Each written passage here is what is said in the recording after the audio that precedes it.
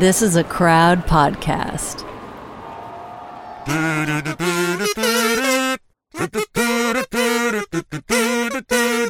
Harry Truman. And that's it, Katie. At this point, there is no Doris Day that follows Harry Truman. There's no Red China. There's no Johnny Ray, because this is the very first episode of We Didn't Start the Fire, based on the hit Billy Joel song of the same name, starring me, Katie Puckrick. And me, Tom Fordyce. But Katie, what on earth are we doing? Oh my gosh, this is something I'm asking myself every second of the live long day. This is a modern history podcast tackling each and every of the nearly 120 subjects. How many? 120 subjects that Billy Joel tackles in We Didn't Start the Fire. And that amounts to over a 2-year project, because we are in this for the long haul, so strap yourself in. Katie, we've barely met, and you're telling me we're going to be together for 2.5 years? I hope your personal hygiene is up to the task. So, Katie, what are we going to talk about? What are the topics that Billy Joel covers in his magnum opus? Well, we are talking everything from Hollywood stars like Doris Day to places like Red China. Joseph Stalin is in there. Rock around the clock. So we're talking about music. We're talking about pop culture. We're talking about baseball. Oh my gosh, there's so much baseball.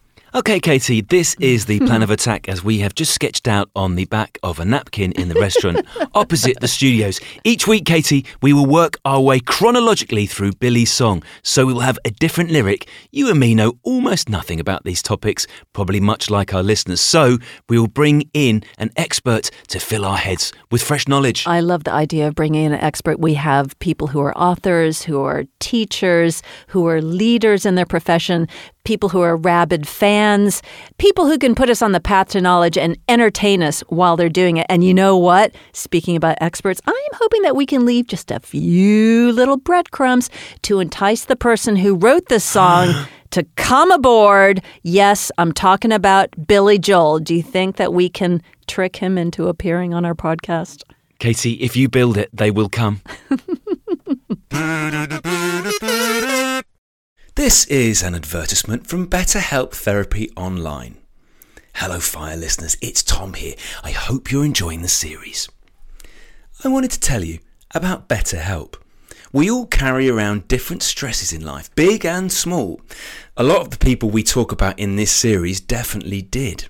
And as we know, if we keep those stresses bottled up, it can impact us negatively. That's where therapy can be great. Therapy isn't just for people who've experienced major trauma. It can help you understand the way that your brain works and why you feel a particular way. If you're thinking of starting therapy, give BetterHelp a try. It's all online, designed to be convenient, flexible, and suited to your schedule.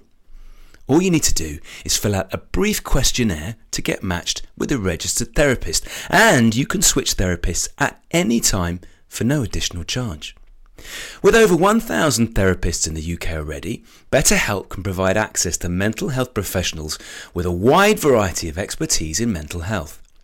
Fire listeners get 10% off their first month at betterhelp.com/WDSTF, as in, we didn't start the fire. So, that is betterhelp.com/WDSTF. So today we're talking about the 33rd president, Harry Truman.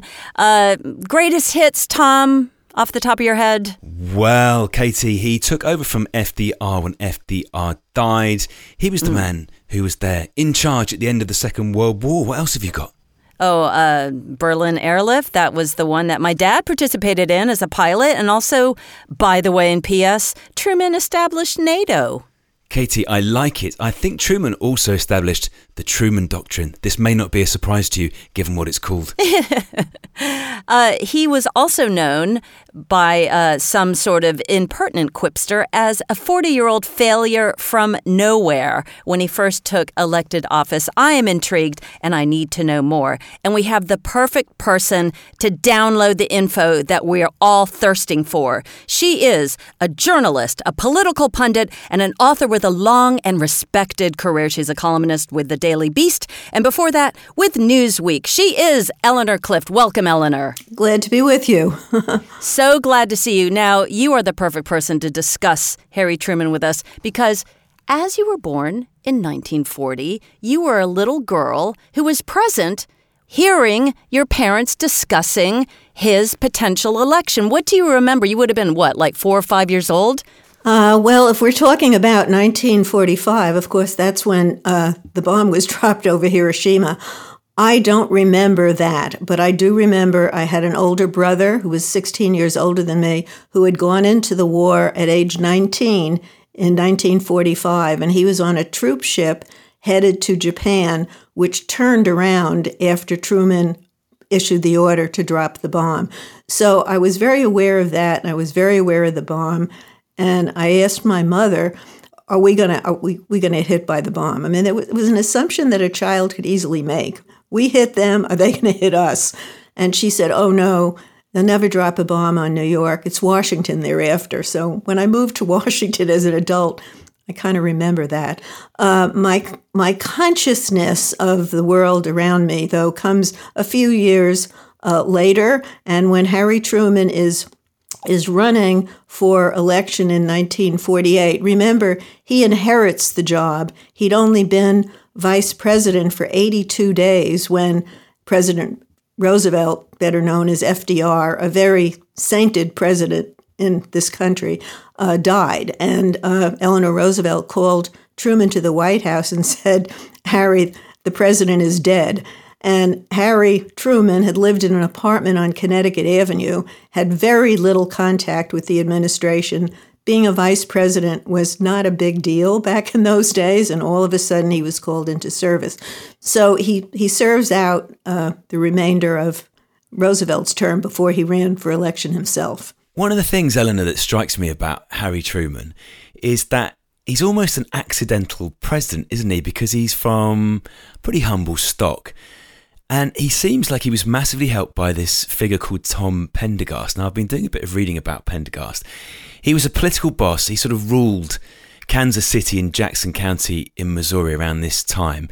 His little special sauce was he used his large network of Irish family and friends to sort of rocket launch the careers of politicians that he liked. Pretty controversial figure. He was addicted to gambling. There were accusations of voter fraud. He actually ended up in jail in the end. But he's this sort of dark glamour, isn't he, in this unglamorous, unassuming world of Harry Truman? Because you're never looking at Truman and thinking, that's a future president. No college degree. Of course, not everybody went to college back then. I think the defining moment in his life was when he joined the National Guard before World War I and serves, and then after World War I breaks out, he re-enlists. And all of the contacts that he made in the National Guard, he used them to great avail to build a political career. After first trying to be a haberdasher, he and a friend opened a store, which ultimately failed. And he gets involved with the Pendergast machine in Kansas, and they help him get elected to a judgeship. After that, they help him win a Senate seat. So he is made by political bosses. So this very humble man was able to somehow avoid the toxic spill from the Pendergast machine because he seemed so honest and trustworthy on his own. So now he's in the Senate. And by the time he's running for re-election in the Senate, Pendergast has been exposed. I think he's dying in the hospital. But Truman comes to the attention of the Roosevelt administration. And so they replace the current vice president, Henry Wallace, with Harry Truman. So it's very interesting beginning of a political career. I don't know if you can find a comparison to today anywhere. And his campaign song, I'm Just Wild About Harry and Harry's Wild About Me, was written by U.B. Blake, who was a well-known black songwriter and singer of the time, which I find is a nice little little tidbits. Yeah, because it seems, Eleanor, that he's just kind of like on the down low, just not drawing too much attention to himself. But I want to zero in and get a better sense of him as a man. Like, it's quite interesting that he was opening a haberdashery shop, so he potentially had a little bit of a dandy-esque flair. He's interested in men's clothes, or maybe he's just interested in making money. Yeah. But also the fact that I understand he read Latin for pleasure. He brought music scores along to the symphony so he could follow along. So he was somebody who had some erudite interest despite not going to college. And then the fact that when he was an enlisted man, he would have been in the Army alongside people of color, alongside Black Americans, and that would have perhaps been a formative influence for him for his early civil rights enactments that happened later in his career. Can you talk about that a little bit? Well, I don't know that he would be serving with Black people because everything was segregated. Okay. As president, he signed an order desegregating the military. And unlike today, where something like that would have been subject to court challenges, the pundits would have been chewing it over for months. He just did it quietly. It happened. And that is one of the success stories in this country in terms of integration of the military. The other thing about him, I wouldn't call him a dandy. I mean, he was terrifically practical, but the music I can relate to. I mean, he played the piano. He and his wife, Bess, had one daughter, Margaret. And when he got to the White House, she would perform concerts at the White House. And I think she was good enough. But finally, the music critic for the Washington Post wrote a very unkind review of her performance, saying she's flat most of the time, or a lot of the time. She doesn't really stand out. She's a very pleasant performer, but she's not really that great a singer. And Truman responded with a letter that was truly scandalous at the time. And he said if he ever met this music reviewer, and he sends him this letter, that the reviewer would need a new nose, he would need lots of beef steaks around his black eyes, and perhaps a, quote, supporter down below.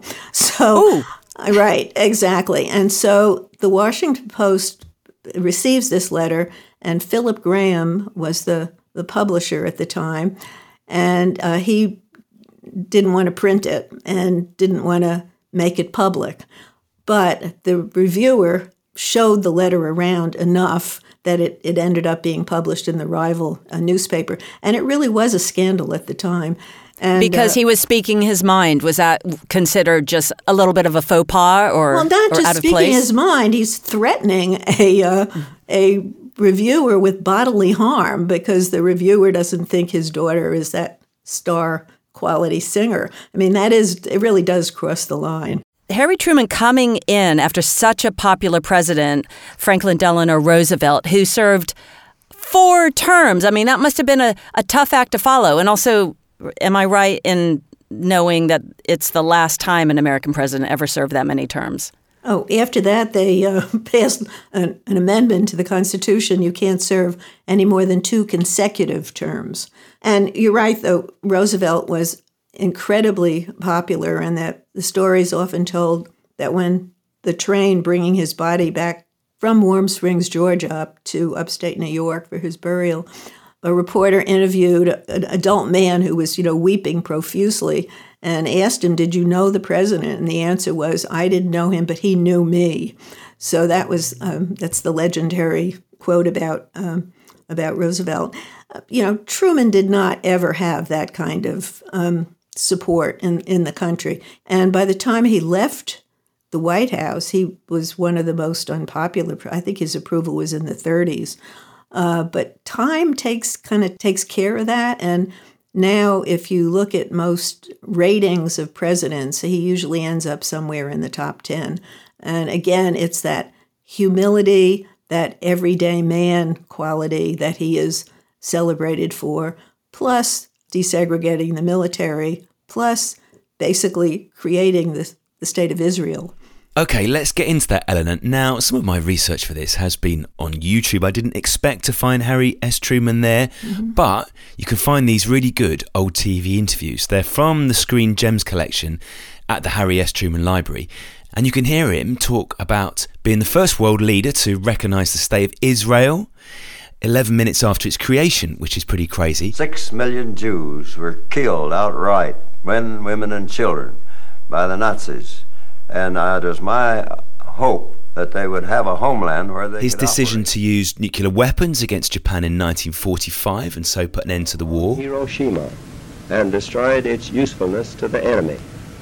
That bomb has more power than 20,000 tons of TNT. America's role in the Korean War in the early 1950s. Our foreign policy is not a political issue. It is a matter of the future of mankind. By the way, Katie, there's one that you're really going to like. I'm going to show this to you. So this is his cousin Ethel giving a bit of insight into Truman's character. I quite like this bit. And he was witty. He was funny himself. His conversation was full of fun and full of funny, witty remarks. So where should we start, Eleanor, with his greatest hits? I mean, I suppose it all comes back to the Truman Doctrine, doesn't it? Just talk us through, what exactly is the Truman Doctrine? The Truman Doctrine was based on his assumption that the biggest threats to U.S. power, and indeed the world, was the encroaching power of China and the Soviet Union. And so his policies were designed to contain the expanse of those two countries and their ideology. And the Truman Doctrine is also known as containment. And you could also twin in the rebuilding of Europe after the Second World War, which was encouraging small d democracy, is part of the Truman Doctrine. And does he deserve all the credit for it? Or had there been a different president, had FDR lived on, or a different vice president found their way into the Oval Office, would it have come anyway from heads of department in the American government, or was this absolutely Harry's rule? Oh, I don't think it came from Harry's own thinking. I think it was kind of the collective thinking, but if a different president had been there, maybe someone else wouldn't have bought the notion that once you've crushed your enemies that you should help rebuild them. Seems a little bit of a contradictory notion. So you got to give Truman, credit for that sort of expansiveness of spirit after the war. Okay, so we've got the Truman Doctrine, which is this policy of support for democracies against authoritarian threats. And it feels like this is maybe the most important thing because it pretty much tees up the rest of what is to come in Billy's song, especially when we think about H-bomb, when we think about the atomic weapons dropped on Hiroshima and Nagasaki. Little boy and fat man, they sound so innocent, don't they? But those were the first atomic weapons.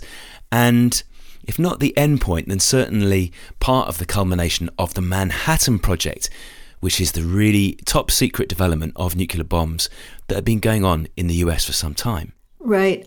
I agree, but I think we have to point out that the dropping of the bomb, which could have made him into a pariah because he issued that order, which is very controversial, he's never really been assigned full blame or credit, depending where you are on the issue, because he was not involved. He did not know the Manhattan Project existed, which was the planning for the bomb, even after FDR dies, and he's not really brought into the loop. He was brought in. He didn't know that this bomb was being constructed. He was not brought in on all of the discussions with the military, and the alternatives were not very attractive. The alternative was to basically starve Japan with a blockade.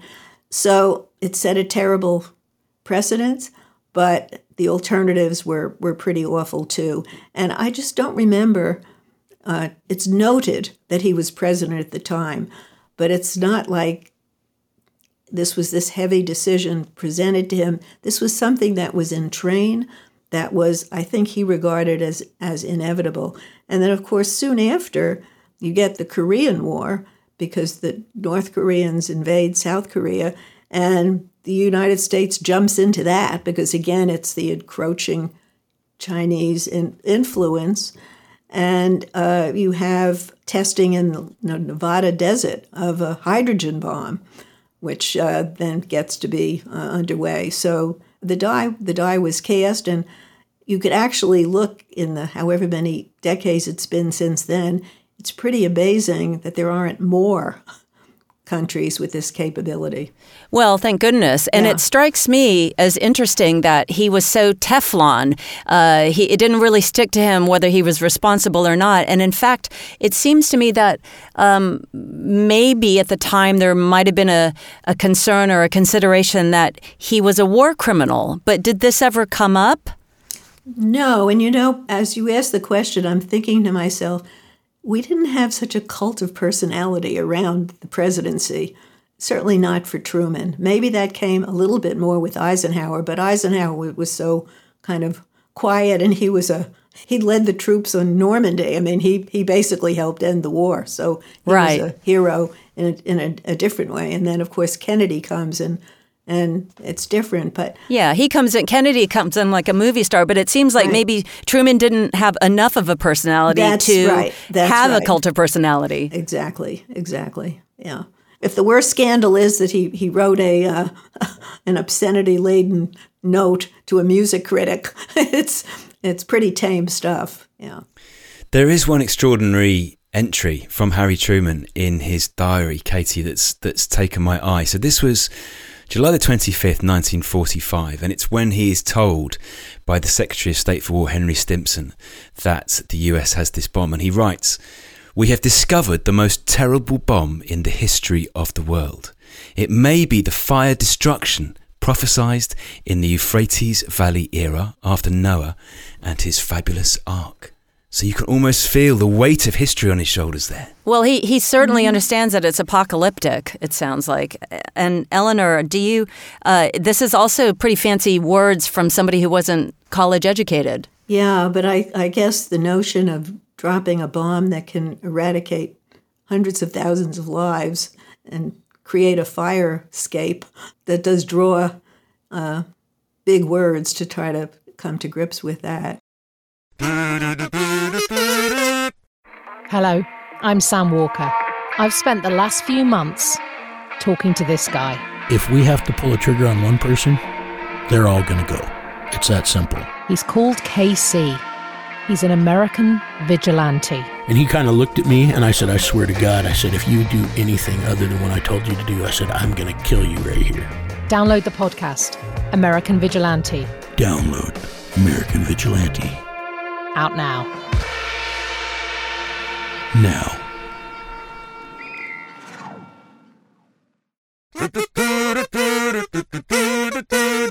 When I look at pictures of Harry Truman, Katie, he looks like a pretty straight-laced guy, which maybe we should expect. He is the president of the United States. Yeah.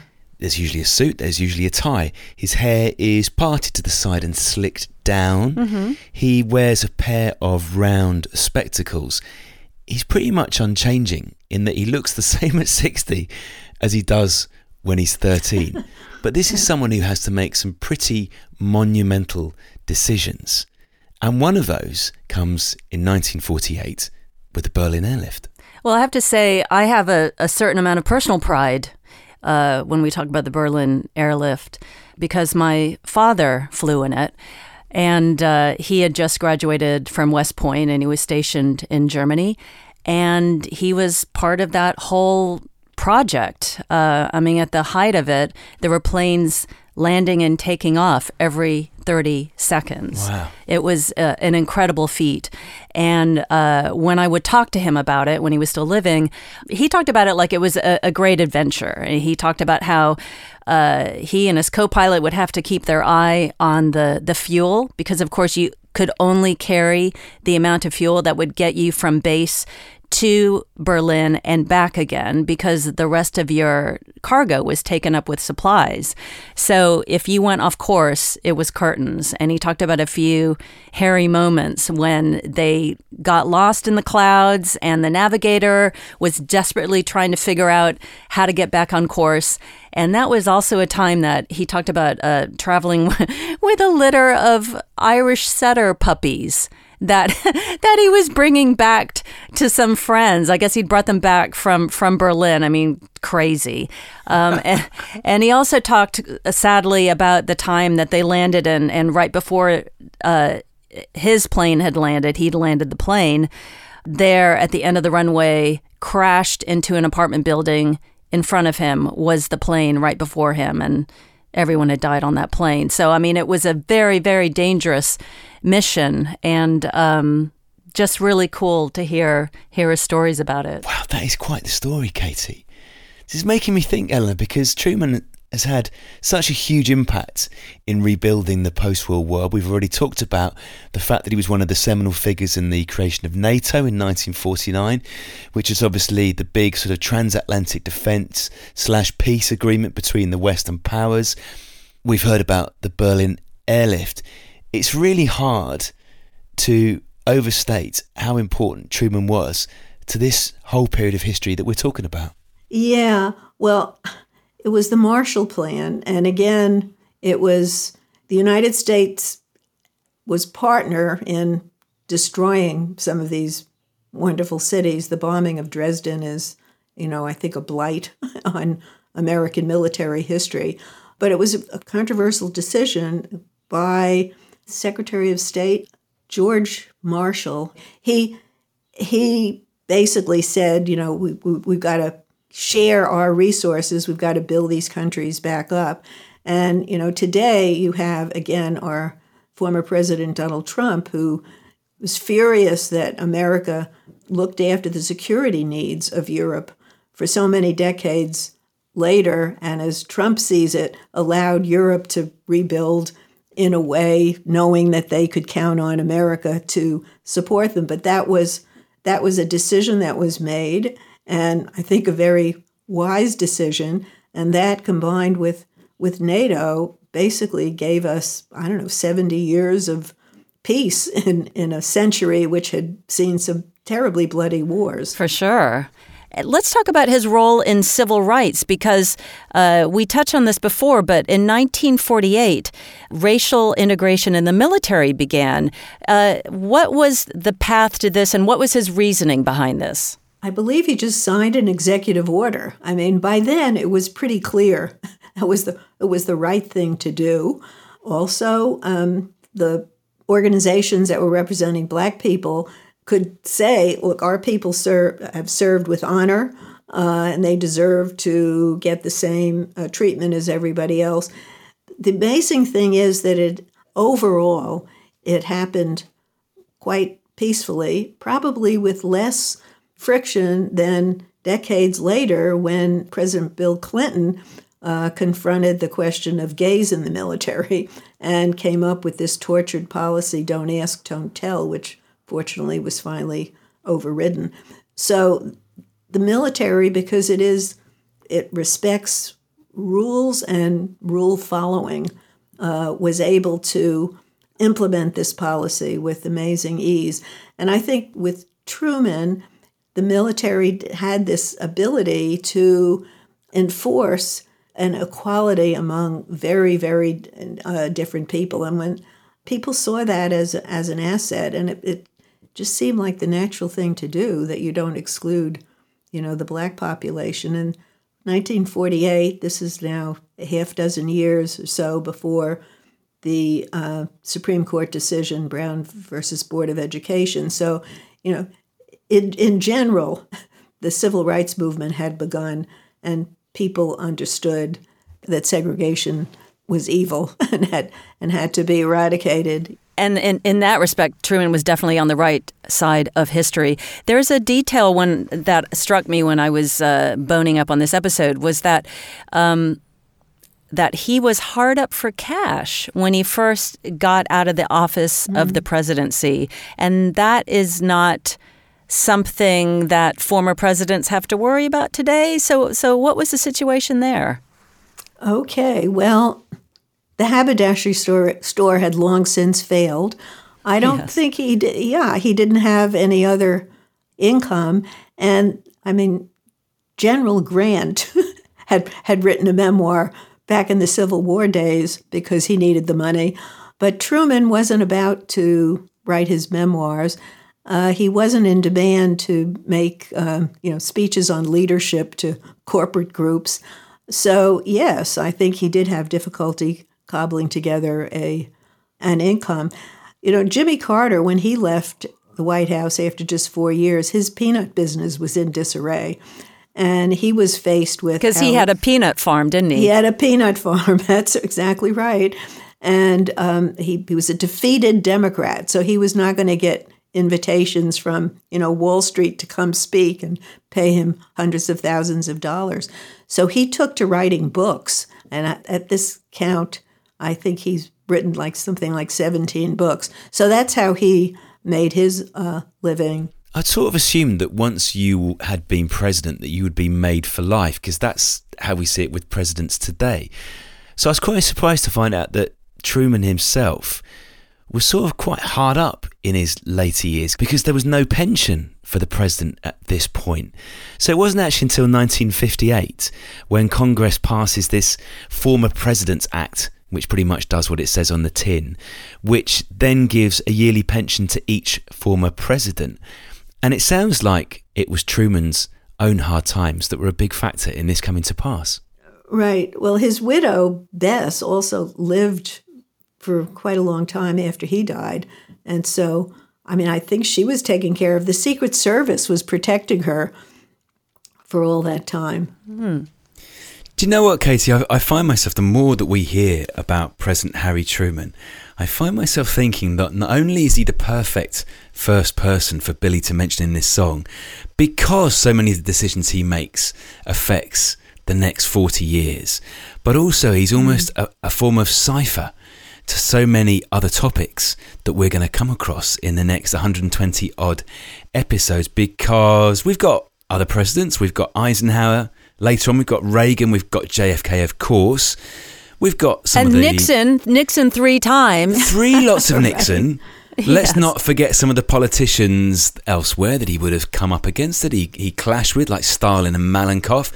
We've got an episode on the H-bomb. We've got an episode on Berlin coming up. Charles de Gaulle. Don't forget old Chuck. Of course. So all these different places that we're going to go, Katie, in the next 120 episodes. Harry is taking our hand and leading us some of the way there. I know. And he's quite an unassuming character, Eleanor. Yeah, you can be singing, I'm just wild about Harry. Harry's wild about me. Well, Harry doesn't even know the wildness that he's unleashing on the world. Right. And if you were to say that he had a legacy, what would that legacy be, Eleanor? The everydayness of the most important job in the world. If you consider the U.S. presidency the leader of the Western world, and he did it with grace and humility. You can't say that about every one of his successors. No, that's a very heavily underlined with grit and a snarl statement, if ever I heard one, Eleanor. Eleanor Clift, thank you very much for sharing your firsthand experience of growing up under the Truman presidency Right. and then all the knowledge thereafter. Thank you, Eleanor. Thank you. Eat stress-free this spring with Factor's delicious ready-to-eat meals. Always fresh and never frozen, each meal is chef-crafted, dietitian-approved, and ready to eat in just 2 minutes. I eat flexitarian, so with a weekly menu of 35 options, there's plenty for me to choose from. So last night I had the Moroccan-style almond-crusted salmon, and it was absolutely delicious. These are no-fuss, no-mess meals. Factor eliminates the hassle of prepping, cooking or cleaning up. Simply heat and savour the good stuff. With over 60 add-ons like breakfast, on-the-go lunch, snacks and smoothies, there's plenty of options to help you stay fueled and feel good all day long. Plus, you can customize your weekly meals and pause or reschedule deliveries to suit your lifestyle. Factor is your solution for fast premium meals without the need for cooking. What are you waiting for? Head to factormeals.com/WDSTF50 and use the code WDSTF50 to get 50% off your first box plus 20% off your next box. That's code WDSTF50 at factormeals.com/WDSTF50 to get 50% off your first box plus 20% off your next box while your subscription is active. Well, Katie, they say the journey of 1,000 miles begins with a single step. The podcast of 120 episodes begins with a deep dive into Harry Truman. You know what I found myself thinking, Tom, as Eleanor was talking about Harry Truman? He was so dogged, nose to the grindstone, just following through on his different initiatives, whether it was the Marshall Plan, starting NATO, desegregating the military, and he was getting results. But I think what I wanted from him was to crow about his achievements a little bit more. And he didn't really have that showman quality. He didn't have that kind of innate heroism that FDR had, or maybe that movie star quality that we associate with JFK. And in fact, he didn't even have a catchy acronym. Nobody called him HT. He didn't have a catchy acronym, Katie, but I wonder if there's a little bit of nominative determinism going on here, because he was incorruptible. He tried to get rid of government waste. He stayed true to himself. He still liked drinking bourbon and playing cards and playing the piano in quite average fashion. So I wonder if he was a true man in the end. He was a true man. I was wondering where you're going with that, because I thought, Tom, nominative determinism was going to end up with him being very fluffy and hairy. In the nooks and crannies of his physical person. Or maybe, some nose hairs that needed to be trimmed. I think, Katie, of all the presidents that we're going to meet in the course of this series, I think Harry Truman probably was a very upright man. He's not the one that I would choose to spend a night out with. I think, although we will find out when we get to him, that might well be JFK. Okay, so we're saying president-wise, this is a little bit of a soft launch. It's a soft launch. But Katie, we march onwards, ever onwards, because next week we are meeting the charming, the always smiling Doris Day. Oh, Doris Day with a sunny smile and a sunny name, but a little bit of darkness underneath that beautiful, beautiful, glowing gleeful grin. Katie, this is what I love about this podcast. We start with politics and we jump sideways into sort of musicals and film and sort of weird, faded LA Hollywood glamour. I can't wait. My hindquarters are ablaze. I cannot wait. Until next week, Katie.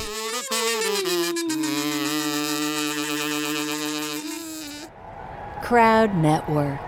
A place where you belong.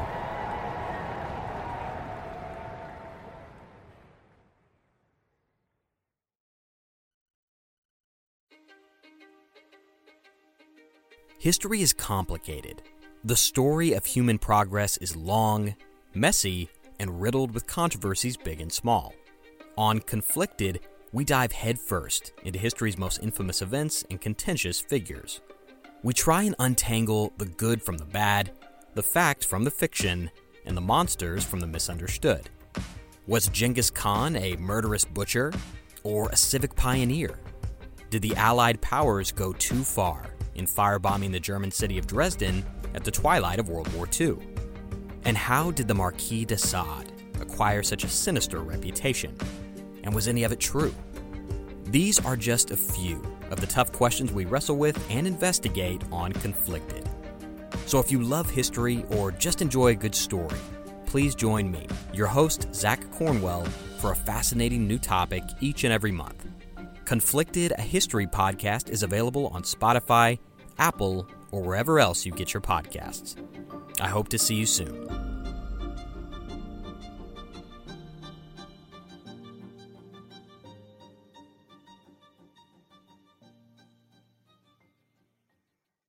Hello, my name is Peter Zablocki, and I'm a historian, author, and college professor. I'm thrilled to invite you to check out Evergreen Network's History Shorts podcast.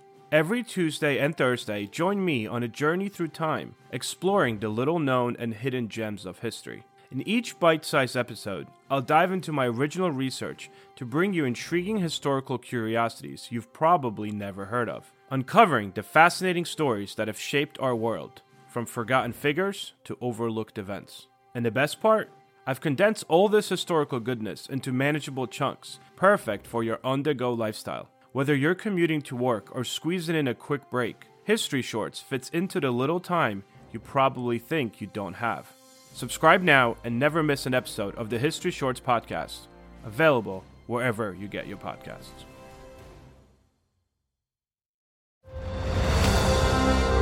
I'm Ken Harbaugh, host of Warriors in Their Own Words, a podcast that presents the unvarnished, unsanitized truth of what we have asked of those who defend this nation. As a country, we need these stories more than ever. Stories from Americans who have borne the battle, including 30-year-old remastered interviews with veterans from World War I recounting their time in the trenches of Europe, and with veterans from World War II, Korea, Vietnam, and from our most recent conflicts in Iraq, Afghanistan, and other battlefields Americans may never have heard of. Hear their stories by listening to Warriors in Their Own Words wherever you find podcasts.